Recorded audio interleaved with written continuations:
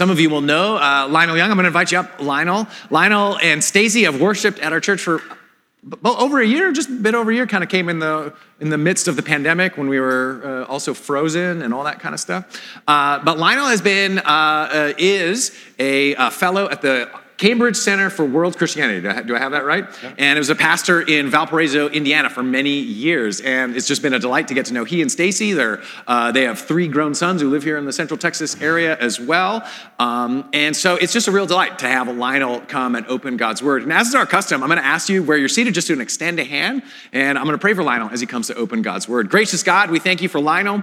We thank you for the gift that he is to our community. We thank you for your Word and the Holy Spirit that inspired the writing of these words and is present to us as well. And we ask now that the gift of your Spirit, the gift of your Word, and the gift that Lionel is to our community would combine this day to proclaim your Word to us. And we ask that you would open our hearts and our minds to whatever it is you'd have for us. And we pray your blessing, your encouragement, a sense of your delight and favor over Lionel for him as he preaches. In your name we pray. Amen. Thanks a lot. Thank you for your kind introduction, Peter. I began attending Church of the Cross just at the beginning of the pandemic, and we were fairly new to Austin, and so my oldest son decided to come and worship with me on that Sunday. And if you know what it's like to come to a new place of worship, you sort of want to blend in for a little while, especially if you're more of an introvert, as I am. And so on that first Sunday we arrived, it was myself, my son, and Peter, and Nick, and the tech person. So it was really hard to blend in, but especially during the exchange of peace, but it gave us an opportunity to get to know Peter, and in time we've gotten to know several of you, and so I'm glad to be ministering the Word of God to you today. During this season of Lent, we are focusing our expositions on the Old Testament reading, and the text for this Sunday is Deuteronomy 26, 5 through 11. May the word of my mouth and the meditation of my heart be acceptable in thy sight, O Lord, our rock and our Redeemer. Amen. Well, the book of Deuteronomy brings to mind the line attributed to the English writer Samuel Johnson, who wrote, "People need to be reminded more often than they need to be instructed." The title of this book, the book of Deuteronomy, means the second law, or a repetition of the law. Old Testament scholars sometimes refer to Deuteronomy as a series of sermons preached by Moses before Israel enters into the land of promise. And one of the concerns of Deuteronomy was that the people of God would forget all that God had done for them. And listen to these words from Deuteronomy 6 earlier in the passage. "When the Lord your God brings you into the land he swore to your fathers, to Abraham, Isaac, and Jacob, to give you a land with large, flourishing cities you did not build, houses filled with all kinds of things you did not provide, wells you did not dig, and vineyards and olive groves you did not plant, then when you eat and are satisfied, be careful that you do not forget the Lord, who brought you out of Egypt, out of the land of slavery." So having been through many dangers, toils, and snares, the people of God are now ready to turn the page on a new chapter. They have been through pandemics, and they're ready for better days. Can any of you say amen to that? They have been wandering around looking for a place to call home. As we heard in our text, we were wandering Arameans, but now they have a place of their own, a place to call their home. Amen, Church of the Cross. We now have a place to call our home. And so what we have in Deuteronomy is actually an ancient liturgy for giving. And there are 2 liturgies in the text. The first, in verses 1 through 11, was for a special offering called the first fruits. And the second, which we will not be looking at, was longer and for the regular tithe. One Old Testament scholar uses the title for this section, a liturgical confession. The African Bible Commentary uses the phrase, liturgy for the first fruits. Gerhard von Rad likes the expression, a small historical creed. Now, why do I belabor this? Well, there's a phrase in the Christian tradition that is especially important in Anglicanism, and it goes something like this. lex orandi, lex credendi. The law of what is prayed is the law of what is believed. That is, and if I can paraphrase, our praying and our worshiping helps give shape to what we believe and helps provide guidance to the direction of our lives. Now, for those of you who did not grow up in a liturgical tradition, you're in very good company. I'm the descendant of a long line of Baptist ministers that go all the way back to the mid-19th century. When I was doing postgraduate research in England, I began attending an Anglican church. And by this time, I had been a pastor for many years. I had completed my MDiv. I'd been married for quite a while. I had 3 children. And I remember going to an Anglican church thinking, I hope my mom and dad don't find out about this. And then not long after that, I started going to pubs. You see and I really think I was more worried about mom and dad finding out about me going to an Anglican church, and here I am, a grown man. But one of the things that I noticed early on was that the prayers and the confessions and the creeds were so saturated with Scripture. It really brought my worship experience to life. And, those of you who grew up like me can recount many times when you've heard someone praying and you thought to yourself, that didn't sound quite right. But I'm sure God, the Holy Spirit helped to translate that in some way. And this was how I grew up. And I work with Christians now all over the world, and I do not think the Anglican way is the only way. We need to be very careful about that. I remember our pastor has reminded of this in our membership classes. There are some 2.5 billion Christians in the world, and about 85 million of those are Anglicans, and about 80% of them live in Africa. So we're part of this larger Catholic Church that we confess our faith in. But I do believe the Anglican way is a good way. And I have greatly benefited from the pastoral guidance of our own David Taylor, who has helped formulate prayers for us that are rooted in the Christian tradition. What we see here is that the Lord gives the people of God words to say when giving. And in doing so, he is giving his people a ritual, a liturgy, so that when they give, they will not only know what to say, but they will also know how to think about things like land and cities and houses full of good things.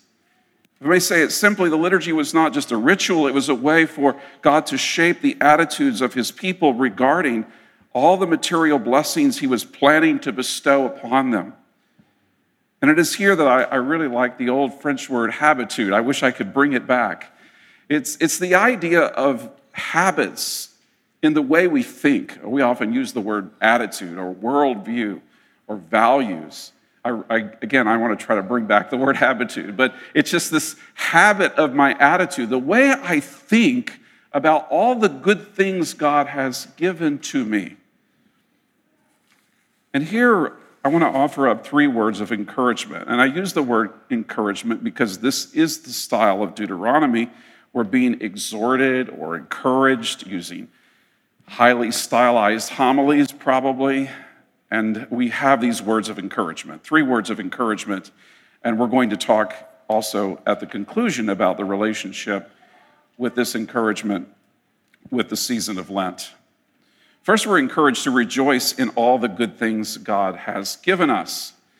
And we see this turn of phrase in verse 11. It's very clear. You shall rejoice in all the good things the Lord has given to you and to your household. And the Hebrew word for rejoice literally means to take delight in, to enjoy, to take pleasure in. And the grammar is clear. Rejoice in all the good things the Lord has given you. Here is an encouragement while reciting the liturgy that we are to delight in all the good things God has bestowed upon us. Notice there is no contradiction between worshiping God and enjoying his gifts in this text. The two are in fact brought together. You say, Lionel, aren't we supposed to be talking about the mortification of the flesh on this first Sunday of Lent? It sounds like a party passage. We'll tie that in just a moment. But I think it's important here on the first Sunday of Lent to observe that our reading does push back on some assumptions that people have about God. And here I recall the line from C.S. Lewis in Mere Christianity. There's a story about a schoolboy who was asked what he thought God was like. And he replied that as far as he could make out, God was the sort of person who's always snooping around to see if anyone is enjoying himself and then trying to stop it. This is not what God is like. He bestows good things upon his people. He blessed creation. I mean, in creation, he calls it good. It is good, it is good, it is good. It is very good. And then he blesses us. In fact, Lewis reminds us elsewhere in Screwtape Letters that God is the one that created pleasure. Indeed, Satan has never been able to invent one. All he can do is cause us to use the pleasures God has created in the wrong way, which gets us closer to Lent now, repenting for the wrong ways in which we have understood pleasure and used those pleasures. The Christian tradition opposes dualism. That is the idea that some evil God created the material world, and that evil God encourages people to have all the fun. And a good God created the spiritual world. These are Greek ideas, Persian ideas. We affirm, as the Creed teaches us, that our faith in one God, the Father Almighty, the maker of all things visible and invisible. He created everything. We believe that the earth is the Lord's and everything in it, Psalm 24:1. We believe that God satisfies his people with good things, Psalm 103:5. We believe that everything God created is good, and nothing is to be rejected if it is received with thanksgiving. That is especially true when it comes to barbecue, Shiner Bock, and Bluebell ice cream. All of these things are good. We believe, thank you for that amen over there. We believe he has created everything for our enjoyment, 1 Timothy 6:17. We believe that Christ came in the flesh, which created real problems for those in the first century who kind of bought into this proto-Gnosticism or this dualism, that, what do we do with Christ now? Did he really come in the flesh? Yes, he did. We believe in the resurrection of the body and the life to come. God created all things, visible and invisible, and he did so for our good and his glory. So the ancient liturgy encourages the enjoyment of good things, but sets the enjoyment of good things in their proper place, so that as we are enjoying all the good things God has given us, we are worshiping the God who has given us everything for our enjoyment. And this is the meaning of the 17th century doxology that we sing almost every week. Praise God from whom all blessings flow. All blessings. The Anglican theologian J.I. Packer observed that contempt for pleasure often leads people into pride. And remember, Paul warned about this. Those in Galatians and Colossians specifically, those who teach do not touch, do not taste, do not handle. And Packer wrote, in the order of creation, pleasures are meant to serve as pointers to God.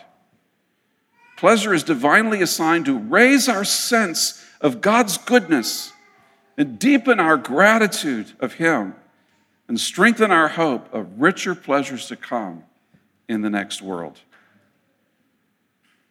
Second, we are encouraged to remember all the mighty things God has done for us. Recall that you were a wandering Aramean, an expression that would evoke images of their ancestor Jacob, who moved from place to place, sometimes on the run and in search of a place to call home.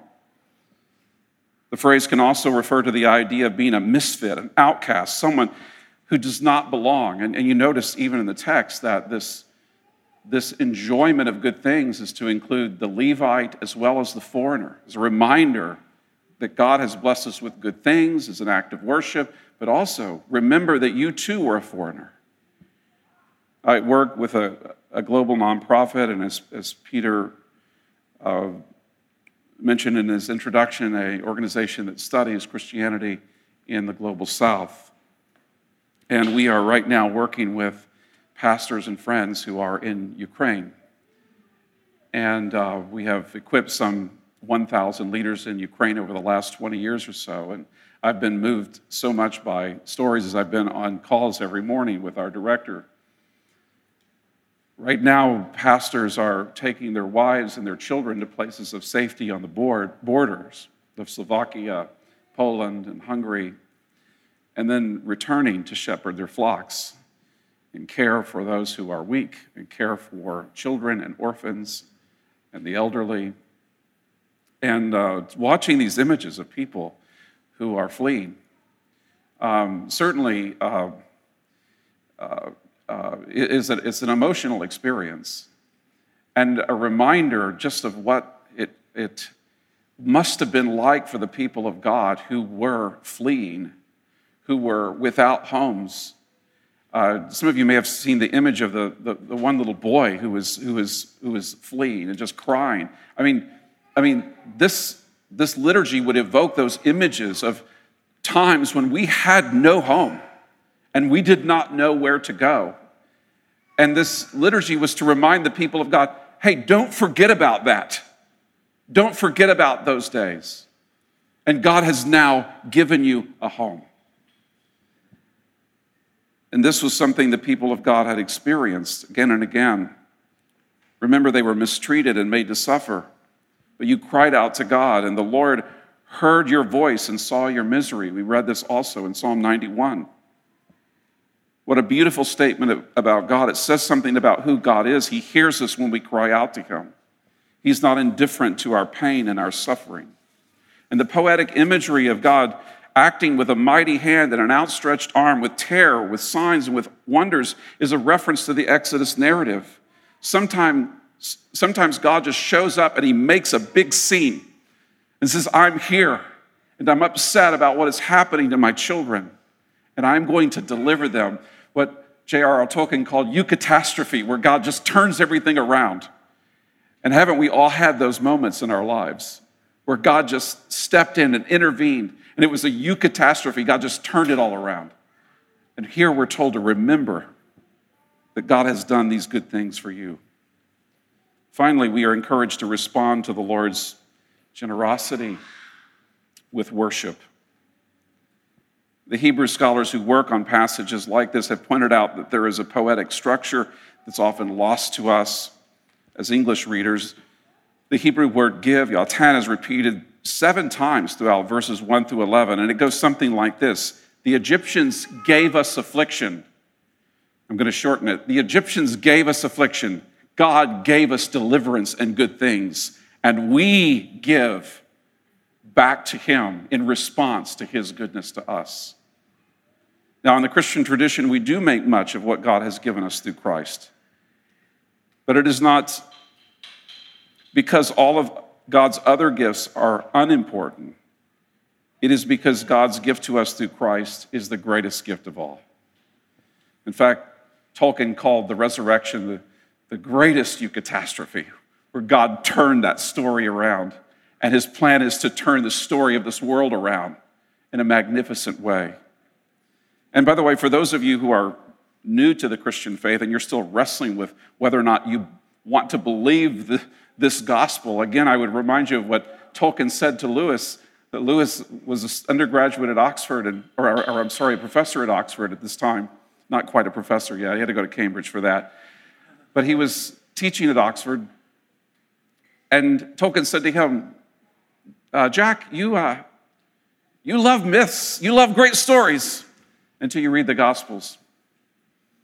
And then you don't like magic anymore. And Lewis began to realize that the Gospel was a magnificent story. The only difference is it was a true myth, working on us like all the other myths, but it's a true myth.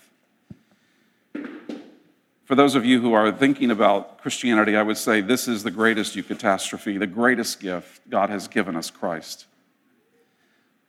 But finally, how do we relate this to the season of Lent? Well, the word, as you know, is from an old German word that refers to the lengthening of days. It's been observed in many different ways in the church. Practices were very simple in the early church, but developed over time and unevenly between Western Christians and Eastern Christians. They were modified during the Reformation. And so I would encourage you not to get too caught up in exactly how God wants you to observe Lent. We can just follow our pastors as they guide us through this season. But it is in this season where we enter into the desert with Christ. And this was the title of the book of Deuteronomy in Hebrew, in the desert. We go back to the desert and remember, we enter into the desert. We reflect on our own immorality and failure. We even choose to fast or make personal sacrifices. And here it is that Augustine puts this passage in perspective for me. There is indeed beauty in physical objects, in gold, in silver, in all things, and all the good things God has given us. But in striving after these, we must not depart from you, nor stray from the path of your law. Even the life we live here has its own charm, but all such things may be occasions for sin when we incline toward them more than we ought. It is true that these lesser things have their delights, but none like my God, the maker of all things. So we should enjoy the good things God has given us. But the call of Deuteronomy and the whole of Scripture is to love the Lord our God with all our heart and soul and mind. Because only He can truly and completely satisfy the deepest longings of our hearts. No matter how many good things He gives us, only He can satisfy us. The gifts are good, but the one who has given us every good thing is greater. And so we mourn when we have sometimes turned the gifts into idols. Sometimes we need to say no to something good to remind us we do not worship anything that God has blessed us with. These lesser things have their delights, but none like our God, the maker of all things. In the name of the Father, and of the Son, and of the Holy Spirit. Amen.